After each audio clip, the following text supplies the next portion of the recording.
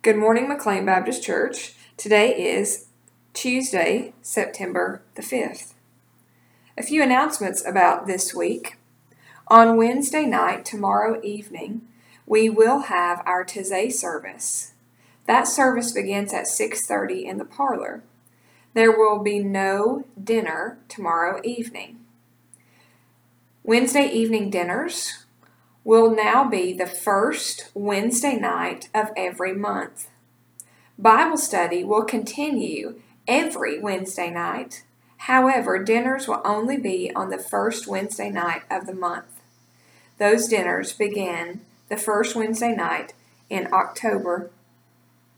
Also, this upcoming Sunday is our 100th year anniversary celebration. You are invited to join us for Sunday school at 9:45 and for worship at 11. Please note there will be no 8:45 a.m. worship service. There is a luncheon after the 11 o'clock service.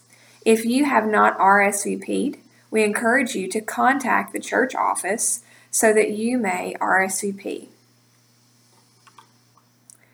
And now, hear these words from the book of Exodus. This is in chapter 12, talking about the Passover of the Lord. This is how you shall eat your meal: your loins girded, your sandals on your feet, and your staff in your hand. And you shall eat it hurriedly. It is the Passover of the Lord. This meal is taken with a sense of urgency, because God has great big plans for the Israelites to deliver them out of the hand of slavery. Sometimes we feel like we are being rushed or hurried, that we should be on guard, with our loins girded and our sandals ready on our feet. But perhaps God has something in plan for us. And if only we could hear God's call and follow God's call, even if we're doing it hurriedly, then perhaps we will make it to a promised land where God has laid out our future. And now may we pray. And we pray a special prayer for those who are in the line of Hurricane Irma. Pray with me. Oh God, we know that sometimes we have to do things hurriedly.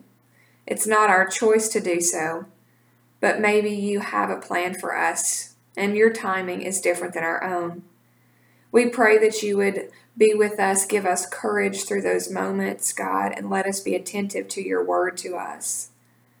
We ask, God, that you would also be with those in the path of Hurricane Irma, for they too, perhaps, may have to be ready with loins girded, sandals on their feet, and in a hurry to be able to escape the path. We pray that you would bless them and keep them safe, God.